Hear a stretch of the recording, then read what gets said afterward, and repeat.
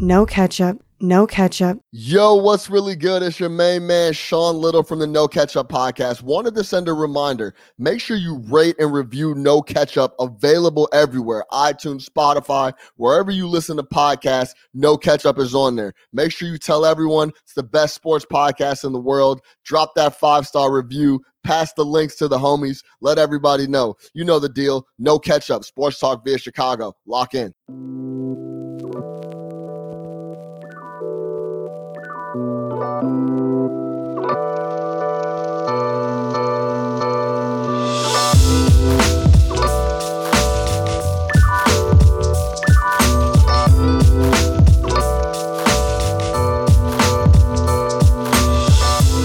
What's really good, my people? Welcome into No Ketchup Sports Talk via Chicago. I am your host, Sean Little. Big Nick the Quick with me as always. NFL Week 1 in the books. We got to close it out with, of course, Monday Night Football. Nathaniel Hackett, the new Mike McCarthy. We're going to break that down. We're going to break down Russell Wilson's the whole scene in Seattle last night. We need to talk about. We're going to then get into the good and bad of NFL Week 1. And, of course, we're talking for quite a bit about the Chicago Bears, that W in the rain monsoon. Apparently, there was a lot of coaching up going on at halftime. That's why the squad looked different. Flus. We got to talk. Hits. You know what I'm saying? We got to talk about it all, man. Hits. You know what I'm saying? No Ketchup Sports Talk via Chicago. Big Nick the Quick, what's happening? Man, how we feeling? I'm good, bro. What's going on? Man, not too much, man. Not too much. What a week. Good. What a weekend. What a week. What a week. What a weekend. What a weekend. What a sports week. Love it. Yeah, man. It was a lot of fun across the board. NFL is fully back. I had a strong opening weekend, and then I was kind of dull. I was kind of dull last night, which was unfortunate, but I was a lot lighter last night than I was over the weekend, so it was still a great weekend overall. How'd you do with the teenagers this weekend? Did you do? I only took one game, and it was USC, so I covered that. So nice. Yeah, man, I was. Oh yeah, you were worried about that 9.5, right?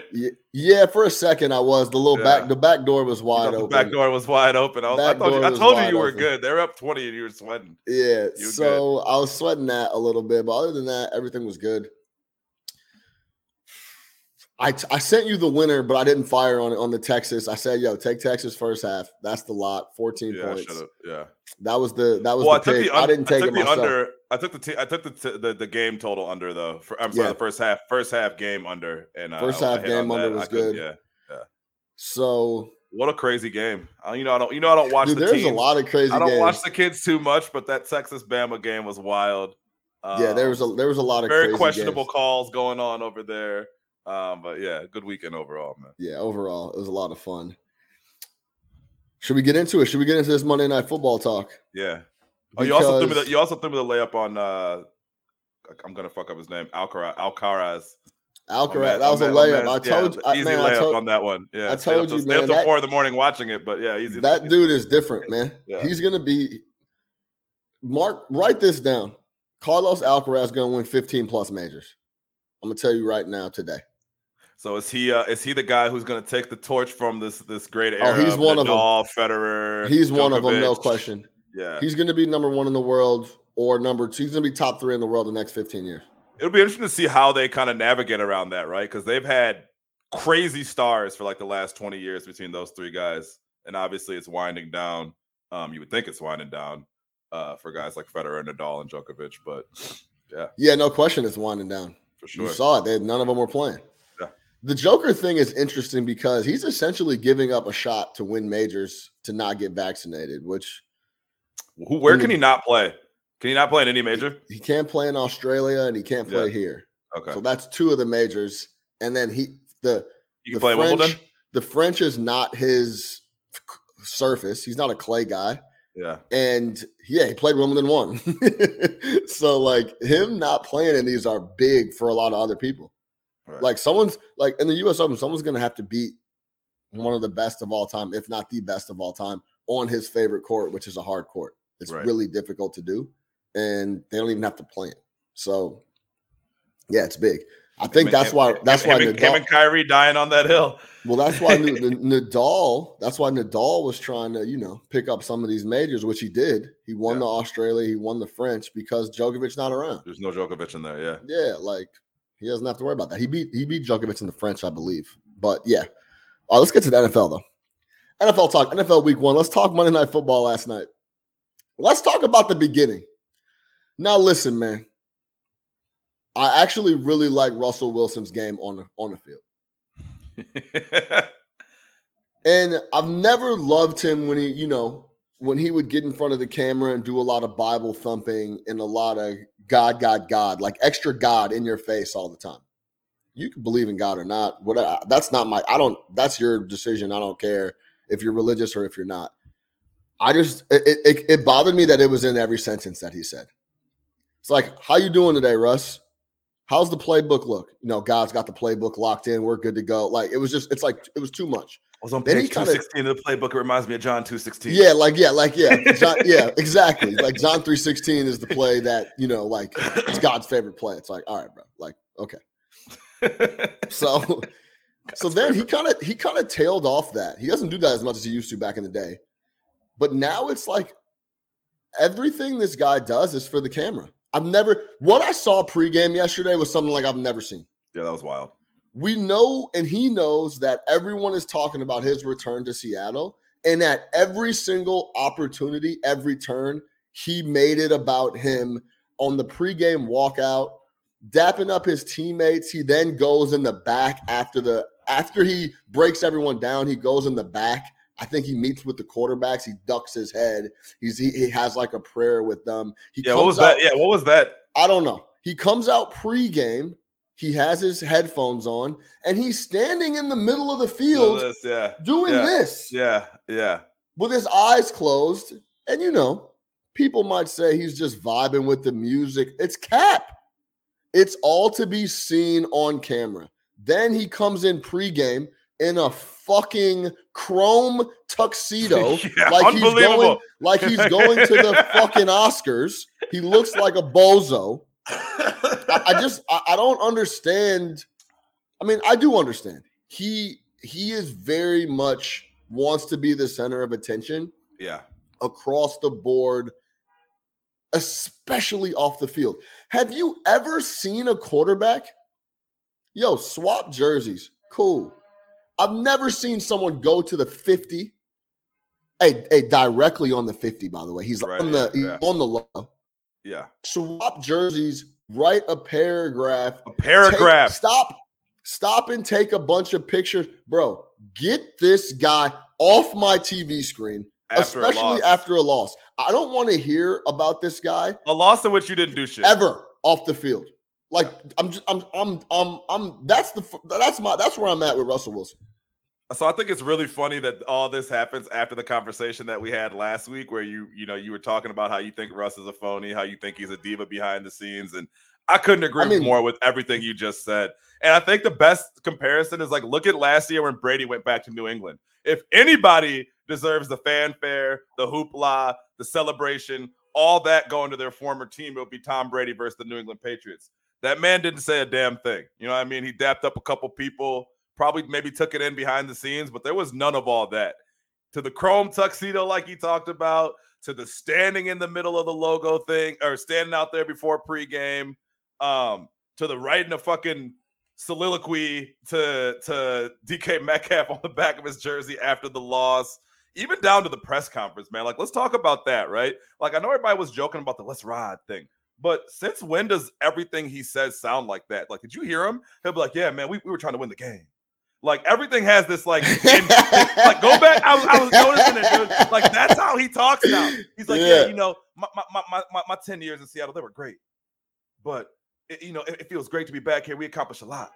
And it's what? Why does he talk like that? The whole thing is the whole thing was overly insane. Constructed, overly calculated, but it's corny. Like you said, it's the tuxedo was super corny. You knew that as soon as you walked through security, there was going to be a camera waiting there for you, and you walk in a super bright tuxedo, with sunglasses on, look like a clown. So yeah, you're 100% right. And then the after the game shit to me was completely wild, especially after a loss like that. If I'm him, right, and I'm reading all the reasons that you left Seattle, then what happened at the end of the game is the exact type of shit that should piss you off and have you storming off the field, right? Not staying there to sign jerseys. You say you talk to DK 4 or 5 times a week, right? That's what he was saying the other day. So you don't need to give this nigga your jersey right now. You'll see him. You talk to him. Bro, got go his address. talk to him in the tunnel. Go talk to him in the tunnel. Yeah, like the whole thing was wild, man. So I'm 100% with you on that. I mean, last night was kind of my breaking point with Russ Wilson. Oh my gosh, beyond! I was snapped in half, destroyed.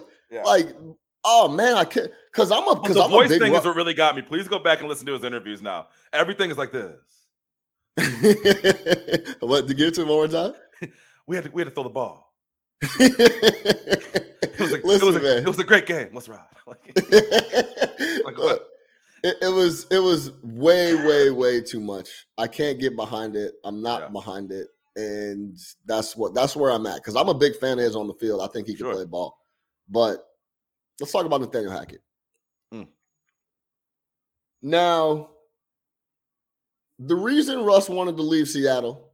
And by the way, excuse me, he didn't say anything to apparently pregame he was dapping up everybody, but didn't say anything to our boy, the bandit. The bandit.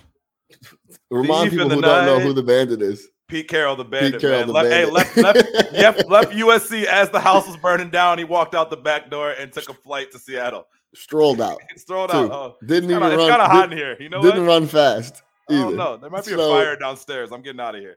Didn't say what's up to Pete Carroll. They were on very bad terms on the way out. And I think, if you were on Twitter last night, a lot of his ex-teammates were tweeting stuff out like this guy, nobody likes this guy off the field. Richard Sherman said that Hackett was adjusting to his personnel. Like, nobody likes this guy off the field, bro. Yeah. It was just, it's very plain to see he's a diva and extremely fake and whack off the football field. Sure. No more of this. Forget about, how people are calling him corny? Yeah. He's just whack. He's whack. not cool. It's not, forget about being corny. He's just a lame. He's not he's just not a cool dude. Like the dude is just whack.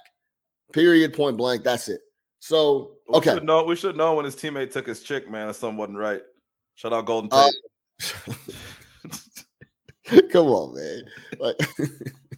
Hey, he Tony Parkered him. Tony Parkered him. Hey, them Notre Dame boys different. Man, Golden Tate. Shout out Golden Tate, man. Yo, Golden Tate, he can low-key play ball too, man. Yeah, I like nice. Golden Tate. Golden Tate was nice. Golden Tate was decent, man. All right, let's talk about the clock management issue because that was beyond egregious.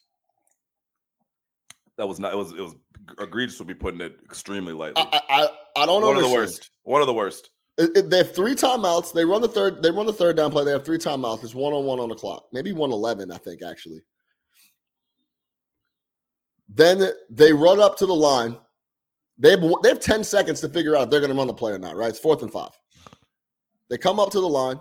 Hey, if you want to catch the defense off guard and have them not know what they're doing or don't switch the personnel, then go up and run the play. 4th and 5, bang, run it right there. Okay. But if you have a smidge of you don't know what you're going to do, or you don't have a plan, or you don't have a play in place, hey, the thing about this quick is this is an easy decision. This is not like a muddy, we could do here. Should we set, what do we do type? This is a very easy decision. Timeout. That's it. You have 55 seconds, timeout. Let me decide what we're going to do. Then, if for some fucking stupid reason you want to kick a 65-yard field goal, then run him out. I guess the confusion was, now I'm going to try to be nice here. I guess the confusion is he wanted to kick a field goal the whole time. So he didn't want to kick a field goal with 55 seconds. You understand what I'm saying? Because then if they miss the field goal, or say they hit the field goal, then they still have time left to go down. Do you understand what I'm saying? So I think I'm just trying to figure out what he's thinking. So he wants to run the clock down at the line of scrimmage? So he wants to run the clock out. But that's not what. But what else could it be? Like, because he's wrong. But that's not what happened. What happened is they could not get a fucking playoff. They couldn't snap the ball, just like they hadn't been able to the entire second half of that game. If you watched it, there were several times where, like, okay, a lot of quarterbacks make pre-snap adjustments. You're telling guys go over here. They look lost. It seemed to me like every single play, Russ had to tell the other 10 guys where to go. He's pointing at the center saying doing this, pointing at the tackle doing that, wide receiver over here, running back, you come over here. And it wasn't like some Peyton Manning Omaha shit. It was more like, guys, where are you going? You're supposed to be over there. I don't know what is going on. It's almost like they were unprepared on offense. I have never seen a team look like that on offense as far as that much confusion pre-snap. Every single play, they were running it down to 1 second on the game clock. On the play clock, every single play. And Joe Buck was talking about it.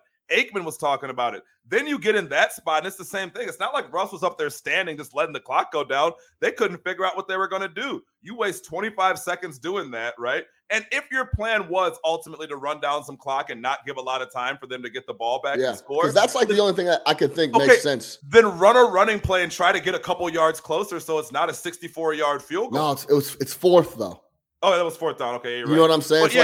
I'm just trying to figure out like what else it could be, but it seemed like they were going to try to run a play, then didn't, and then it was a lot of confusion. But either way, like, and then you that's the decision you come to is we're going to kick it from 64 yards out on the road when we have Russ. And by Wilson. the way, he just missed that motherfucker. He did just miss it. But even if they hit that, when he hit that, when he kicked it, when it came off his foot, I'm like, oh, that's going in. Even if they hit that, it's a terrible call, right? But it's just compounded by the fact that throughout that entire game, that team looked disheveled from the play calling. The play calling, I thought, in a lot of spots was awful. The play calling on that drive was awful. Well, I texted you before it started, and I was talking to my guy, Max. Shout out, Max, big Broncos fan. He said, look, man, this team has never played together offensively on a football field. It's a new offense, new head coach, new everything, and they've never played. Didn't play all preseason, didn't do any of that. So this was the first time they were actually getting a full, actual live on game situation type of thing. Sure. And it showed, no question. Oh, it showed terribly. But I mean, but even with all that under consideration, I get that, right? Like there's obviously going to be some growing pains. And I think you saw it with several teams around the league. That was past that. That was full incompetence. That was incompetence. That was incompetence. Like that's what I'm saying. Even before going for a 64-yard field goal, the second longest field goal in NFL history. Even before that, I was saying in the group chat, this guy Hackett is crazy. What are these play calls? What are some of these play calls that are going on here? How do you get inside the 5 twice and fumble it? And the second fumble was because of why? Because they couldn't get the play in. Yeah. They snapped it with 1 second left. Running back gets the ball, doesn't know where to go. Fucking defensive lineman's already in the backfield by the time you snap the ball because you guys don't know what you're doing. Russ is literally telling each player what to do at the line of scrimmage. And again, it wasn't some pre-snap read, Peyton Manning brilliance shit. It was these guys don't know where to go. You literally had 5 linemen. I've never seen this. 5 linemen turned around looking at Russ Wilson. Yeah. Pre-snap. 5 of them. 5. Like what? All. Okay, I'm doing what? Is the pass or a run? Okay. You know, like I've never seen anything like that. That was going on all game. Yeah, it's I said this going into the game, and because this is real, I'm always interested to see, because Nathaniel Hackett, the offensive coordinator for the Packers. So you hear that on surface, and you're like, wow, this guy. But Matt LaFleur is designing the offense. Yes. He's calling the offense, and the quarterback is the most talented guy in the history of ever to play the position. So how much does Nathaniel Hackett actually have to do with what's going on in the success of Green Bay's offense? Similar to when Joe Judge gets a head coaching job, and he was the special teams and quarterback coach or something in New England, and he's under Belichick, and he's under Josh McDaniels, and it's like, does this guy even do anything really? Right. And when I say do anything really, it's like I'm going to need to see this translate to actual on-field production, because I don't know how involved this guy is on offense when LaFleur is the orchestrator and then the trigger man is Aaron Rodgers. Right, 100%. And look, man, you can be as good as you want to be with X's and O's, right? You might be able to get on a whiteboard and draw up all types of shit and all types of concepts and all that.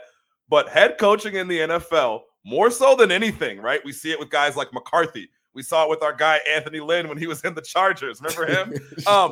It really comes down to what? What do you mean? Yo, please find that clip. It was the greatest clip ever. Shout out to Anthony Lynn, man. He's catching strays today from me. But when you start talking about McCarthy, Lynn, these type guys, look, it comes down to clock management and situational football. And while Nathaniel Hackett might be a great X and O's guy, and he's great on the whiteboard, he's great in meetings, and he can break down film, it is clear throughout the game he had zero feel for how to run a game. No feel. And I get it's his first game at the helm, right? And you want to give him some slack, but that was, again, gross incompetence. They should have won that game. There's no reason they should have won that game. I get the first half. 400 plus total yards offense. First half, Geno was incredible, but they didn't do shit in the second half. That game was for the taking. There was several times that they said, here, take this game. You can win. You can win, including both times inside the 5 where you fumbled. And I didn't like either of those play calls. Why are we in shotgun all game? Put this guy under center, line it up, and go score the touchdown. I don't get this cute shotgun draw at the goal line shit. That's Nagy shit. I don't get it. Look, Russ, it's not that hard, man. I know Russ likes to be in shotgun, but if you're running the ball from the 3-yard line up and give me some power football. Let me ask you this, especially with Javonte Williams. Especially with Javonte, but here's the thing: you go to Melvin Gordon. Yeah, he's kind of there. He's kind of their guy down there too. That's over and over and over again in situational football situations, right? And clock management situations, in game management situations, in field situations. That dude did not deliver. And it culminates with kicking the second longest field goal in NFL history to win a game with a guy who's never hit above 61. Last question. Yeah. Is there any situation where Russ looks over and it's like, hey, bro, what the fuck is he doing? Time out. Yes. Does he ever override? Yes. Because listen, he has that cachet. It's the first game. It's your head coach. You're new. Everything is new. Keep that in mind. You think he has that? He could have been like, hey, man, what the fuck is this dude? Bro. I'll answer this question for you by saying this. Take out the name Russ Wilson, right? Insert elite quarterback and say, would he do that? Would Aaron Rodgers do that? Yes. Did Aaron Rodgers do it? Hey. I guess he didn't do it. Did Aaron Rodgers change it when they sent it in the playoffs? He didn't do it when they sent the kicking team in the playoffs. But you feel me? Yeah. I think in that situation, you gotta look at the sidelines and say, what's going on here? But here's the thing. He didn't have time to because they could not get the playoff. So he doesn't even know what they're trying to do. Rewatch that. It's the same thing. There was so much confusion at the line of scrimmage. But that's what I'm saying. Is it his? Call timeout. What the fuck is going on here? Timeout. We have 3 of them. We have 3 timeout, bro. Timeout. What is going on here? Timeout. Yes, you understand what I'm saying? Absolutely. Because it was, and again, with the way the game had gone, I would have probably had to take it over and be like, yo, it's clear this guy has no idea what's going on right now. I don't think. I mean, we're obviously not there, but I think the situation is if he feels like there's not clear direction, that's when you're like, yo, timeout. Yeah. Now, if the coach is telling him to do something, then it's like, okay, like fine. I don't know if they were. It seemed like he was getting a play in his headset, was trying to call it. Shit was running out, and then it was just chaos, and they didn't know what to do. And I also think, listen. And let's be real. Nathaniel Hackett's 100% wrong. He didn't know what the fuck was going on. He had no awareness in the situation. That crowd in that moment, it's clear that motherfuckers are flustered by that. People don't know what's going on. The clock is running out. People are trying to get lined up. It's a tough situation to be in. But the problem is, but we knew that going in. You know that going into Seattle. Yes, and you need to know. On 3rd down, what am I doing at 4th down? If it's 4th and 5, if we're gonna kick the field goal, then okay. We'll go up. We'll run the clock out and kick the field goal. Not what are we doing? What's going on? Are we running a play? Timeout.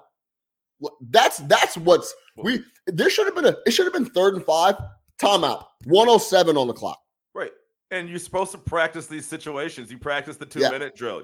Like you said, you made a great point. Like you really made a great point. On 3rd down, you have to already know what you're doing on 4th down. Yes. You can't be figuring out when the 40-second clock starts what you're going to do there.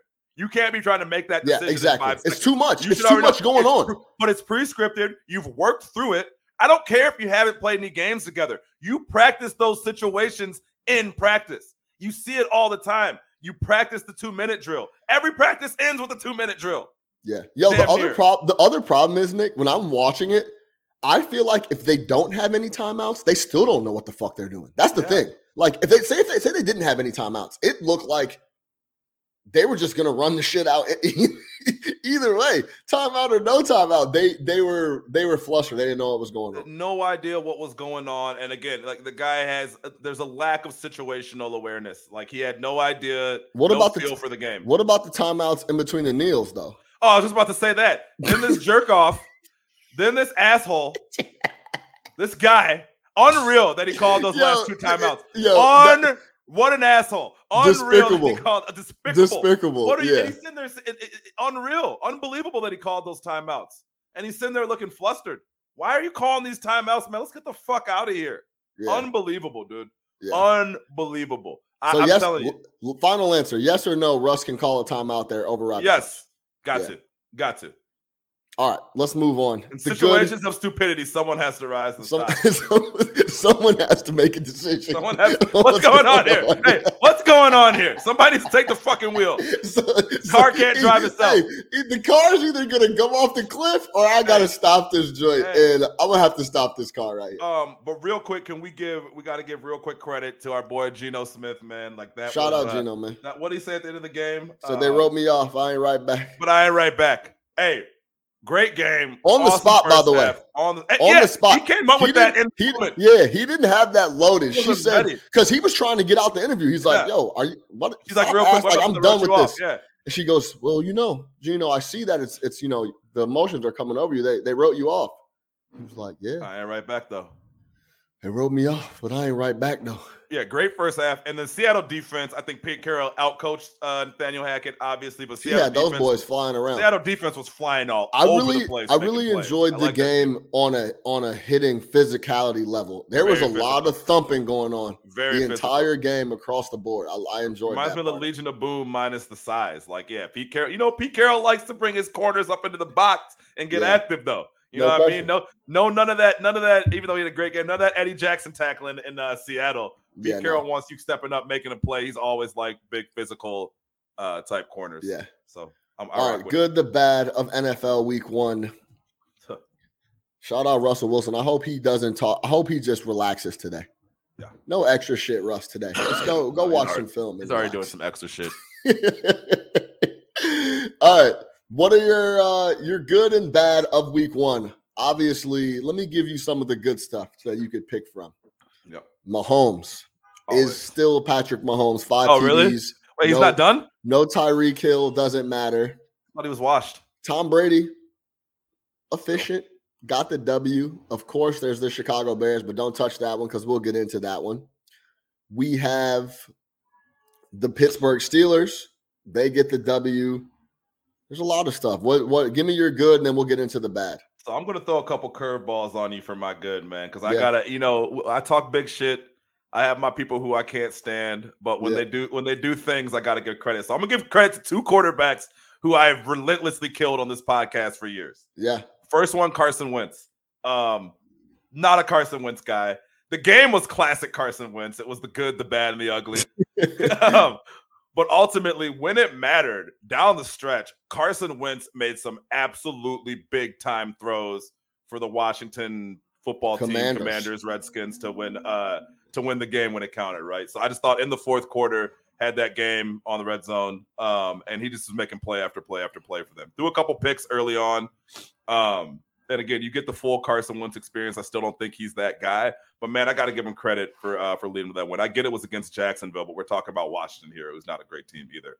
So, shout out Carson Wentz. And then your guy, man. Hey, look, Mr. Guaranteed Money. Hey, Mr. man, Mediocre. The money man. The money man. You see the fit he had on after the game? He had the terrible little button-up, short-sleeve joint. Kirk Cousins, man. Kirk Cousins was phenomenal on Sunday.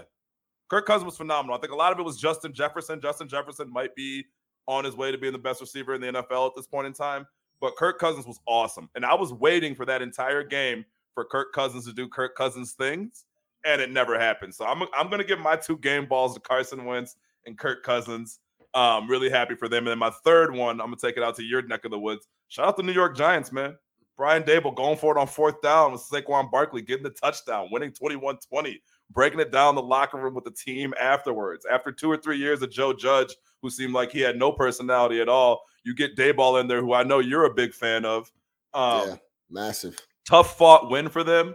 But again, those are the games that the Giants the last couple of years are absolutely blowing. Still got to work out some shit with Daniel Jones. Still threw some horrendous interceptions in that game. He's not that guy, man. He's not good. Yeah, Daniel Jones will not be around come next year. Great athlete. Great athlete, now. But yeah, he's just not a good quarterback. But good win for them, man. I was happy to see them. Yeah, that's three obscure teams at you. But that's a great segue into my good, because I want to start with Saquon Barkley. Now I know a lot of you probably didn't watch the full tilt of Giants Tennessee Titans. No, I in fact have NFL Plus. Shout out, hit me if you need to log in. Oh, so you can and I went and rewatched just because I knew I was going to talk about it on MSG Network. So I'm like, let me go watch this game. I'm gonna need that login. Absolutely. Yeah, I got you. This guy Saquon Barkley looked like fucking Earl Campbell. He looked like Bo Jackson. I'm not saying that lightly. Right. He was big, fast, strong, and was finishing runs. And it wasn't finishing a run here and there. He finished every run he had. It looked like he was trying to kill people out there. Yeah. He looked like he was at Penn State. All the hype of him and doing quad exercises and squatting 1,100 pounds, he looked in shape. He looked physical. And Daboll was getting him the rock early and often, and he was punishing people. Go watch the extended highlights of the Giants or whatever else you want to do. He looked phenomenal. Yeah. That's number 1 for the good for me. Number 2 is the Steelers, man. I was killing the Steelers. You have good in that game? Oh, boy, I got to hear this. No. Anytime you could turn someone over 5 times. Yeah. It's all coaching, bro. Hey. It's all coaching. The defensive, because I'm going to tell you this, man. If you create 5 turnovers, you should be winning the game easily if your offense is doing what the fuck they're supposed to be doing. Yeah. There's no reason in any way, shape, or form, and I'm not even going to bash Mitch Trubisky, but you know what time it is over there. If you turn over a team 5 times, somehow gets another W. You should not be scratching and clawing to win the game. So my big ups is to the Steelers and their defense and continuing to show up. Minkah Fitzpatrick is an absolute player, ball player, whatever you want to call him. He is a stud. Comes up, fills, can cover, plays special teams. Yeah. What a great trade when they made comes up in massive spots all the time. Yeah. Trubisky didn't win the game. I don't want to hear that. Trubisky made one play at the end of the game. Yeah, Mitch Trubisky has always been on the end on the if you look at it, I think I posted that stat in the group chat. Over the last 6 years, he's 5th in quarterback win percentage. He always finds himself in the end of wins that he had nothing to do with. So that's a talent. Listen, but, he did. He made a couple plays. Yeah, he did. I understand that. Look, man, quarterbacks lose games all over the league every week. Let me ask you this actually. When you see a game like that, because I'm giving my game ball to the Pittsburgh Steelers, they play phenomenal. They showed up. They turned them over. That was the only way they win the game, is if they go in there against the defending AFC champions. If they go in there and turn them over the way they did in Cincinnati. That's what I'm saying. That's the only way they win. They go in and turn them over like that. That's how they have a chance to win. Let me ask you this, Nick. Is it Actually, I'm not even gonna get into. I was gonna ask you, like, did Cincy win it or did they lose it? Type of thing. Oh, this is get up. Thanks for getting up with us. No, I think that. Well, look, the end Do you of know that what I'm saying? game. Like, are you worried about Cincy, or is it like, because I'm gonna tell you this, I still think that the Pittsburgh Steelers are not that good of a football team, and I think Cincy's is a really good football team. So here's the thing. The fact that, I guess, put it like this: the fact that they were still in that game, turning it over the way they probably should have won the game. They missed 2 field goals, right, to win the game. So, are you on the Cincy's all right? They played a really bad game. Burrow will be back, or is it like, man, Steelers came in here and turned them over crazy, and you're worried about it? We've been saying for 3 years the Pittsburgh Steelers are a bad football team. And they make the playoffs every year, and they do this type of shit. Somehow, this guy, look, say what you want to. Like, Tomlin is one of the best coaches in the history of the NFL at this point. Like, let's keep it real, because they've had a talent void in that organization for the last few years, and they've had every reason to go 1-15, 2-14, I guess 2-15, things like 15-4-1 against the spread as divisional underdogs. So yeah, Mike knows what's up. So I'm never counting out the Steelers. Like, it's one of those things where I'm just never going to count them out, because again, I the roster they had last year had no business getting in. So I'm never going to count them out. What I will say is this about the Bengals, right? And I'm sorry if I sound like a broken record on this, but hey, look, man, if you have a quarterback and that quarterback is good and you want him to continue to be good, you need to protect him. So Joe Burrow getting sacked 7 times on Sunday, which is the same thing we were talking about last year. Like, obviously, they improved a little bit last year. They got to the Super Bowl despite their offensive line last year. Year before, they broke his leg, right? But you're still now in year 4 of Burrow, or is this year 3 of Burrow, you still have these issues on the offensive line. So if your quarterback is worrying about when the next hit is going to come, of course he's going to be turning it over left and right, no matter how talented he is. I have yet to find the quarterback, and let me know where he's at if you know where he is, because I'll sign him. I've yet to find the quarterback that can play from his back. Where is he? Where's the quarterback that can play from his back? Why don't we protect the quarterback? What squad you go sign him to? Hey, more broken record shit. Why is Tom Brady playing the NFL for 25 years? Because the whole time in New England, they prioritized keeping him off of his back. Because it matters. If your quarterback has a clean pocket to operate from, if he's not seeing ghosts every time he drops back, he will be fine if he's a good enough quarterback. I'm not worried about Joe Burrow. Shitty games happen. What I am worried about is their inability to protect him. You cannot, under any circumstance, have your quarterback getting sacked 7 times in a football game. Eventually, that shit adds up. He will get hurt. He will lose confidence. He will be hearing footsteps whenever he drops back, and he will not be able to operate the way that you want him to. So again, man, I know every week, offensive line and defensive line, I say build from the trenches because it matters. Protect the quarterback or get to the quarterback. Start there. Protect the quarterback, get to the quarterback. They're not protecting this man, right? And they're lucky he's young and hasn't started flexing his Russ Wilson muscles yet, because veteran quarterbacks wouldn't be going for this, man. You can't have this guy getting sacked 7 times at home in week 1. The season just started. You're not dealing with injury. And this guy's on a rookie deal. So where's the money being spent if you're not? And I know they signed my man. They signed a dude from Tampa Bay. I think they signed Ryan Jensen. Yeah. Was it Ryan Jensen or one of those guys? Yeah, they upgraded the unit, but it's still, hey, look, then talk to the offensive line coach, because it's still not working, man. Anytime I see last year's problems creep into this year, a la the Cowboys getting 10 penalties on Sunday night, it tells me that you haven't fixed your biggest issue. And the biggest issue with the Bengals was the offensive line. So, yeah, I am worried if your quarterback's going to be playing the game from his back. So, yes, to me, it's more the Bengals losing it because you were at home. You weren't playing against a good team. And the thing that was holding you back was clear. So, yeah, that's that, man.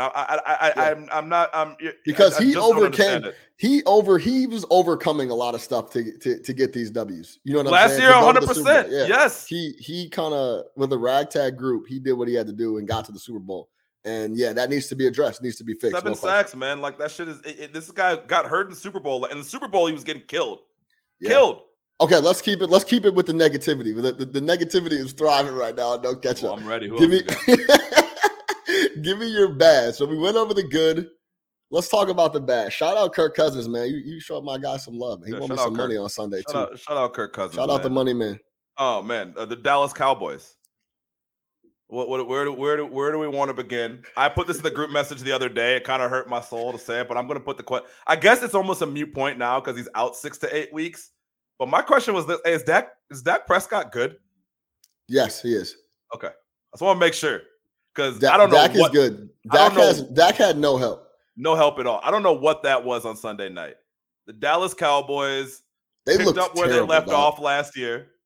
A team that is rudderless. Has no direction, no heart, no direction, no anything. I don't get how you literally get killed for penalties all offseason, and you come out in this game and you commit 10.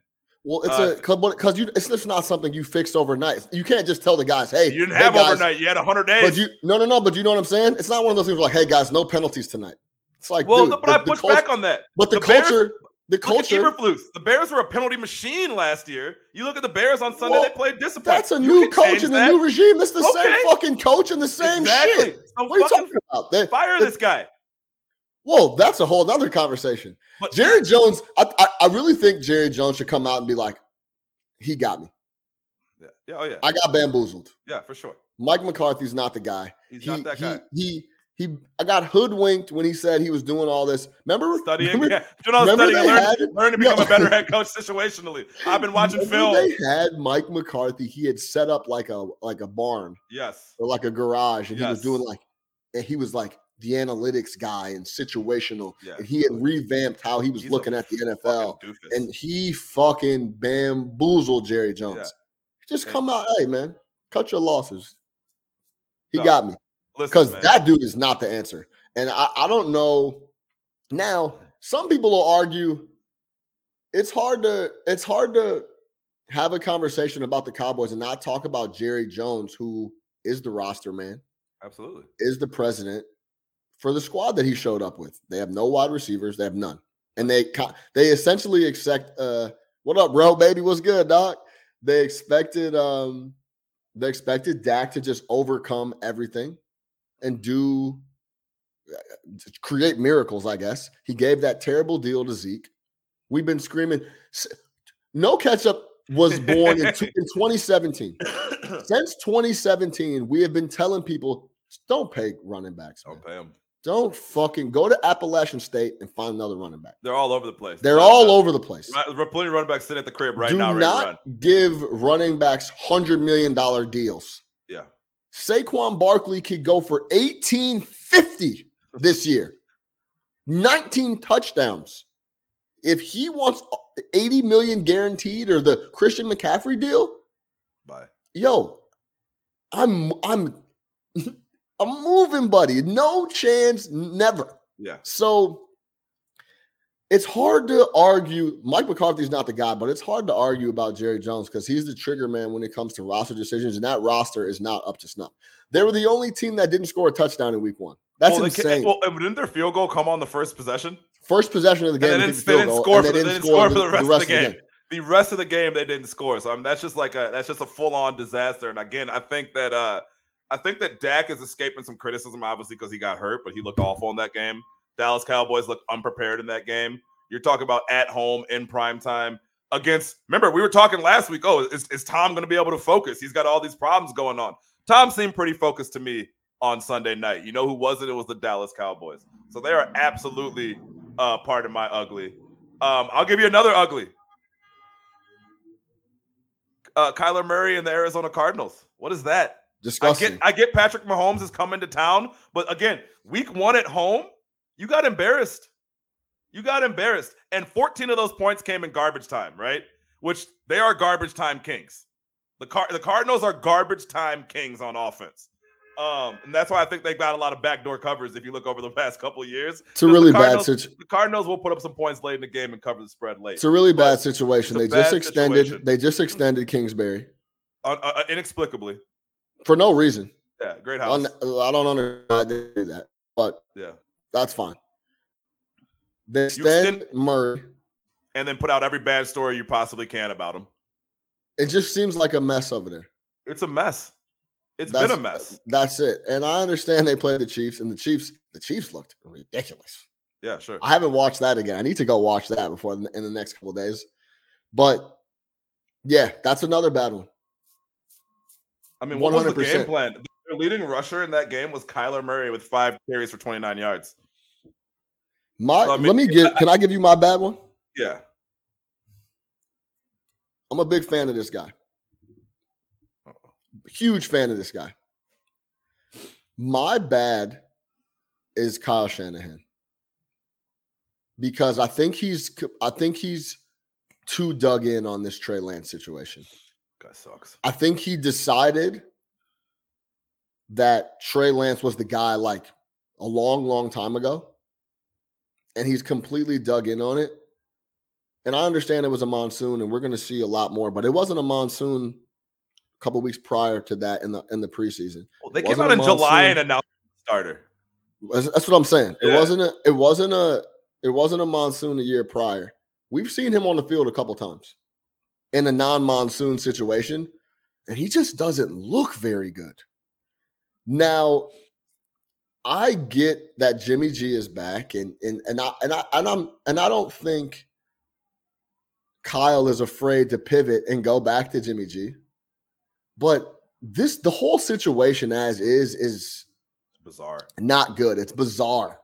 Bizarre. And you literally have your starting quarterback sitting. Yeah, go ahead. And you have a guy. There's something missing here with the Jimmy. He doesn't believe Jimmy G can get it done. So his next option was it has to be to go with the guy that he drafted. But the way the whole situation was handled, and then for them to come out and look how they looked in Chicago was tough. And I'm excited to see what they look like here in the next coming weeks. But he dug in on the Trey Lance situation, and he didn't need to. He put all the eggs in the Trey Lance basket, and it looks like that's going to be a tough thing to swallow. And they also shitted on Jimmy G while doing it. I mean, they were, again, anytime you see any of these leaks in the media, it all comes from the team, right? Jimmy G, after we signed him, we couldn't get in contact with him for 6 weeks. Jimmy G doesn't work hard. He's not really Mr. Film Study guy. Like, you put out all that shit, which only comes from team sources, because the only people who know that are folks inside the building. Yeah. Right? Then you fail to trade him or whatever you were trying to do. So you bring him back on the roster. He's just kind of there hanging out behind Trey Lance. This is a guy who you've won a ton of games with. Yeah, I mean, it's a really strange situation. I remember right when they announced that extension or that they were bringing him back, I texted you and we were both like, yo, it just doesn't make sense. It's not great for Lance. It's not great for Garoppolo. It's not great for the 49ers. And then you come out on Sunday and look, I was sending you the video weeks ago on this guy's throwing. What is going on out there, man? Yeah, my fault. My bad. Sounds like the purge out there. So, yeah, I was sending you the videos of Trey Lance's throwing motion, and I was like, dog, this isn't going to work. You can't – that wind-up shit, like, what is this? Yeah, it's coming out. It's coming out very, very sidearm, very It takes a while very to long. get there.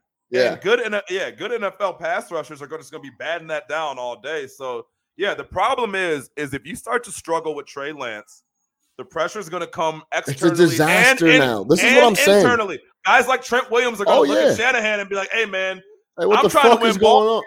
We won a bunch of them with this dude last year. This guy's still winding up the ball. We need to make a move here. And so it's just an uncomfortable situation. Now, also, it's like if you wanted to trade Garoppolo after week 1, and there's a couple teams that would probably be in the market for a quarterback, you can't really trade him. I wouldn't feel comfortable getting rid of him now. I absolutely would not. I'm holding on to him because I don't know where this is going to go. You have a good roster. Obviously, you were in the NFC Championship game last year. So it's a really bad situation. I think that's why if you were going to go with Lance, man, you just had to have a clean break. It would be like if the Packers decided that they were going to start Jordan Love and then they just benched Aaron Rodgers. And also, guys are looking around like, why exactly did Jimmy get benched? Like, what did he do to get benched? You know what I mean? Like, it's just a confusing situation over there. Hopefully they get it figured out because I like Shanahan. I'm like you. I'm with him, man. I think he's a really smart guy offensively. I hate what he did to RG3. I'll never forgive him for that, him and his dad. But, I'm not in on the Trey Lance thing. I'm not in on quarterbacks who haven't played football for 3 years. Remember, he only played 1 game his last year in college, and it was an exhibition that was for the sole purpose of getting him drafted. So it's just kind of like, and they were talking about pregame, Shanahan was surprised at, how far behind he was. And it's like the dude hasn't played football in 3 years. So we'll see. I was trying to fade that ambulance. Yeah, that's wild. Something's going on over here in Brooklyn, man. Gotham City. But yeah, you're 100% right. So we're gonna see how it shakes. But to have the roster that he has, and to kind of put all your eggs in the rookie quarterback basket, scary. It's tough because if it doesn't pan, it's you don't bounce. You don't bounce from that. You know what I'm saying? He looked bad, man. He looked, yeah, like you said, not like, I think you and I both look for kind of the same things as far as like, I don't necessarily look at numbers. It's more like, how do you look out there? Like the eyes. We always talk about the eyes. Do you look comfortable being an NFL quarterback? It didn't look like it, man. He had no command at all. And he doesn't he doesn't in press conferences either. He doesn't. Just remember same thing we used to see with Trubisky. Yes. Dude, Trubisky would come out in press conferences yeah. and you would be like, nah, man, this dude's not it. This guy doesn't. That's why when you look at like a Fields, it's like, I remember someone said when they drafted Fields, they're like, the difference between Fields and Trubisky is this. Like, Mitchell Trubisky has always been the best athlete his entire life, so he just played quarterback. You know what I mean? But he's not really a quarterback. He's just a phenomenal athlete.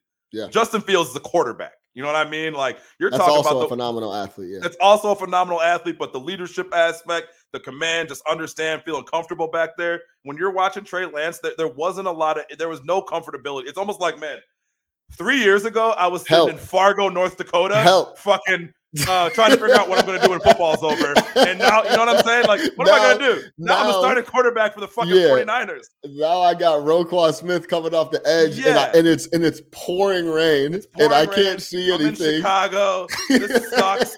You know what I mean? Fucking A. Jimmy's sitting over here. Like, this is just crazy to me. So, yeah. Exactly. He doesn't look like he looks like he's still waking up from the dream.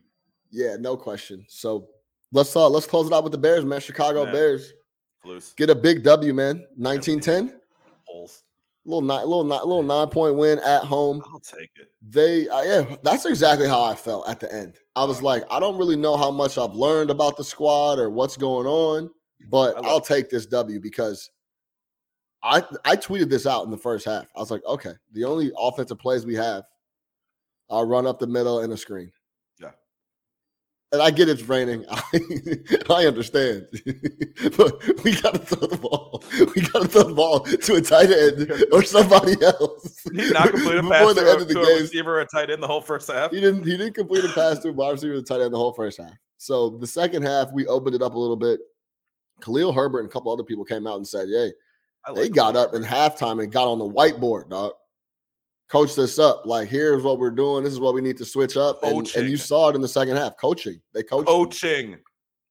Hey, it still matters, right? Like, you still got to coach guys. You still got to get on white. You still got to get in somebody's ass, right? Like, that type of shit matters. It's not all about being some whiz kid who believes so much in their own shit that, you're not up there doing the nitty gritty. Look, man, I'll push back. I think I learned a lot from the Bears in that win. I saw that team show resilience. I saw that team show grit. A lot of that corny shit, like, we just got done watching the Dan Campbell Hard Knocks, and it's like, yeah, a lot of that shit is corny. Players eat that shit up. They would much rather have a Dan Campbell or a Matt Eberflus and his hits principle than a Matt Nagy type guy who thinks he's the smartest person in the room. Like, the players eat that shit up. They like that type of shit. They like the straightforwardness of it. I get it can sound a little bit corny, but like, in moments like that, where it was time for kind of like a nut check for the Bears, right? You're down 10-0. You're getting your ass kicked at home. Nothing's working for you. Like, you got to find that spark. And I think in years past, that team would have just rolled down and died, or it would have gotten worse, right? You saw how excited they were after the win. Like, that shit was legit. That's genuine. You got Ryan Poles coming down to the field in a full-on suit, hugging his head coach, hugging his players. Like, I saw a lot from that Bears team, man. I think defensively, they were flying all over the place. That is a clear mark of the head coach and what he wants them to do defensively. I think Eddie Jackson was back in the mix. And they were going after the ball. They were looking to get the ball at every turn, bro. Give me ball. Where's the ball at? Right. We don't have some high-powered. We got to create as many chances as we possibly can. Then when you talk about Fields, 2 massive plays when you absolutely needed them, right? Absolutely needed those plays. You start talking about what the discipline that they played with. Remember all the penalties they would have during the Nagy era? penalty here, dumb penalty here, dumb penalty here, always in the fourth quarter. The Bears used to not be able to score in the third quarter. We came out in the third quarter bussing on Sunday. Like, I felt really good about that Bears win. And I think that, for me, it comes down to the head coach, man. I feel like from what we've seen in press conferences, from what I've read about him, it seemed like his DNA is kind of in that club with how they played on Sunday. I really do feel that. Yeah, maybe I'm sipping the juice. And also, I don't remember being this excited about a Bears win, and I couldn't tell you when. You're the biggest on like, hey, the last couple of years, don't win these games. And games that we won, we come on Monday and be upset that they won. I felt like it was the first game the Bears had won in 3 years. I really do. Like, I can't remember being that excited about a Bears win. It was a fun win too. It was just a fun win.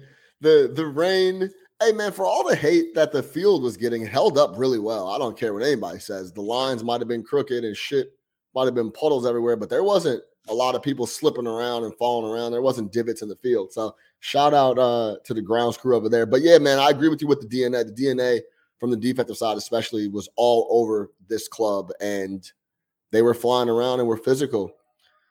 I need to see them in a regular situation though. Sure. Because what did we say going into the year?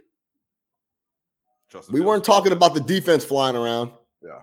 We weren't talking about them hard-hitting safeties and Brisker, who played really well. The rookie looked like he belongs.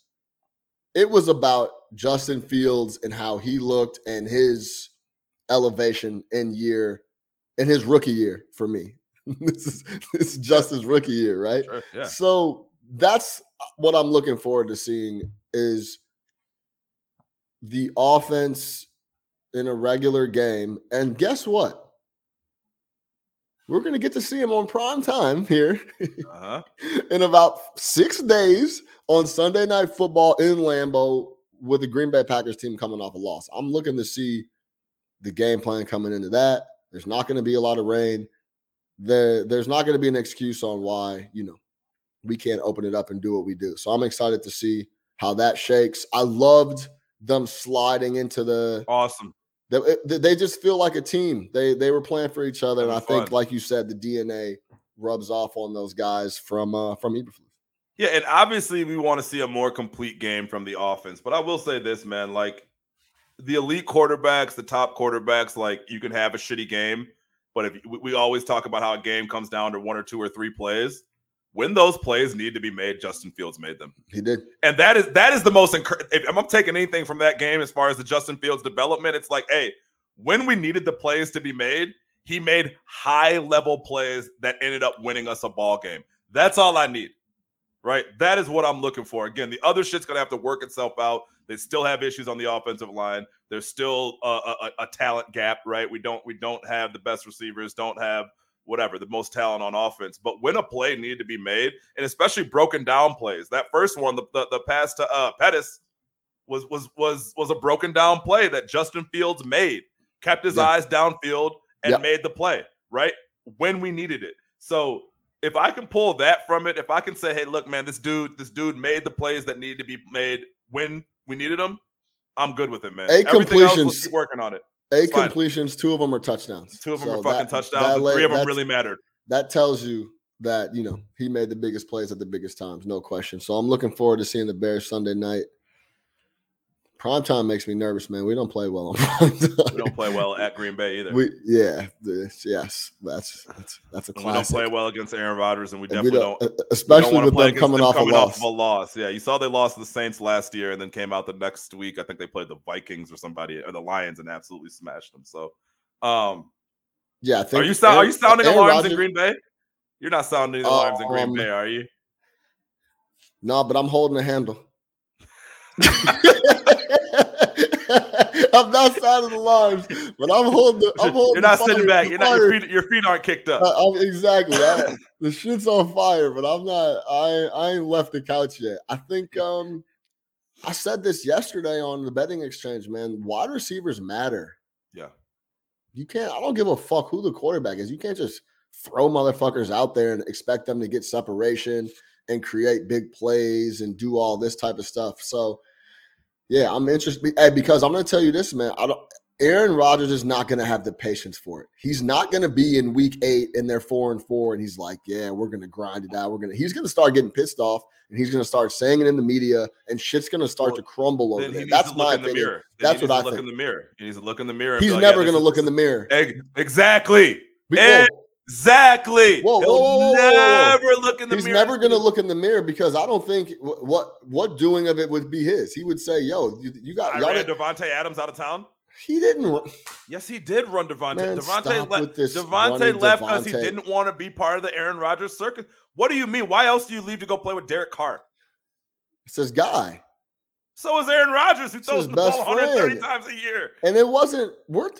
You're talking like Devontae. You're talking like Devontae went to the. Said it. He wasn't sure of what was going to go on with Rodgers. He didn't want to be along for that ride. Listen, dude, if you're an elite player and you spent the last 2 off seasons with your quarterback playing some mindfuck game of whether or not he's going to come back, and like your livelihood is directly related to said quarterback, you're going to. I don't want a part of this, man. I'm not going to hang around and just be. Let me ask you this: subjected to where Aaron Rodgers wants to go. Come on, How man. have the Green Bay Packers run the organization the right way? No. Okay.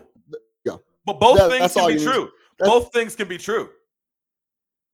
That Rodgers ran Adams out of town and that the Green Bay Packers aren't a well-ran organization. They can both be true. But I think if the organization was run the right way, Aaron's not mad, and then there's not so many question marks when it comes to what the fuck is going on. Why are you drafting backup quarterbacks in the first round? Why have I not got a skill player in 15 fucking seasons? Absolutely. But why have you shipped out all the guys that I rock with and throw touchdowns to without talking to me? And why is Devontae leaving for the same amount of money to go to Oakland when he can still play with Aaron Rodgers? Because it's partly the organization shit's not being run the right way over there. Oh my God. It's also he doesn't want to deal with this guy, dude. This guy, come on, dude. Could you imagine being a teammate the last 2 off seasons with this guy? Do you think that was fun for the locker room? No, I understand. Not at all. I understand. Not at all, man. And especially if you're a player, again, of a lot of stature like Devontae Adams, you're like, so just so I'm clear, why am I expected to hitch my wagon to Aaron Rodgers? If he wants to be here on Tuesday, I want to be here on Tuesday. So just so I'm clear, I don't want to be here on Wednesday. Just so I'm clear, Big Nick. Yes. Come week 6 or 7. Yep. Packers are struggling. Yep. They're 3-4. It's Aaron Rodgers' fault. No, but if they're struggling because they don't have Devontae Adams, it's Aaron Rodgers' fault. He has to take some blame in it. Okay. He has to take some blame in it. Yeah, sure. You don't think that what happened over the last couple offseasons took its toll on his teammates? I mean, you don't think no, of course it did, but I think a big reason why it got to where the level it was is because Mark Murphy and those guys are running shit fucked up over there. For sure, but both things can be true. You're acting as if no, Devontae Adams not mad about that. One thing leads to another, and I think it was a culmination. The reason he was acting like that is because it was a culmination of a lot of the things that the Packers organization was doing over the last 15 seasons. Right. Aaron chose to handle it the way that he chose to handle it, which rubbed some folks the wrong way. Sure. We all have a choice in how we handle things. Sure. And regardless of whether or not he's justified or whatever it is, it clearly rubbed Devontae Adams the wrong way because he was becoming collateral damage. Sure. Or his career was. And he's saying, my career is not going to be collateral damage to Aaron Rodgers' indecisiveness. I got to go do my own thing. Sure. And he killed on Sunday. They literally, after that drop by light-skinned buddy, the Christian Watkins, Devontae Adams, I think 15 seconds later, had a big-ass play. So, I mean, it's just like. That was such a weird drop. Let me explain you my thoughts on the drop before we get out of here. It's a terrible drop. The kid doesn't even come close to catching it. I mean, it doesn't he doesn't fumble it, hit his hands, and it was almost like, fuck, the ball's coming. I just let me put my hands out and it's like if I was that open and Aaron Rodgers I'd freak out. He had zero chance of catching that. And if you were watching that game, and I was because I had the Vikings, they cut to Rodgers and his face said so much. He looked to the sideline like, fucking told y'all, man. Told y'all they can't catch. Oh, this is what do you expect? So it's a tough spot. I told y'all I can't catch. No, he looked over like I told y'all these boys can't catch, man. You thought I was capping?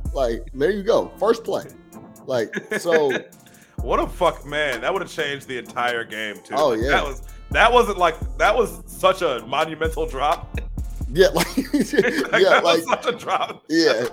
First off, it never mind that it's 6. It's like 6 when you really needed it. You know what I mean? And like coming off the offseason, that like him saying stuff in pressers and the whole thing was just like what a chance to be like, it was like a culmination. No, we're good, Aaron. And you just, like you said, he never looked confident. If I was watching that live, he was never going to catch that ball. No confidence. Oh yeah, he's like, he just like he never even came close to catching it. Look, stay away from me. Yeah, he's just like, I don't know. Oh shit! Oh fuck, it's coming. Yeah, 7. They scored 7 points that whole game and blew 7 points on the first play. That's how big that drop was. But all right, we'll leave it there. For Big Nick the Quick, I'm your host, Sean Little. Make sure you subscribe everywhere. No Catch Up, all over your platforms, iTunes, Spotify. You already know the deal. We'll be back next week for Big Nick the Quick. I'm your host, Sean Little. No Catch Up, Sports Talk in Chicago.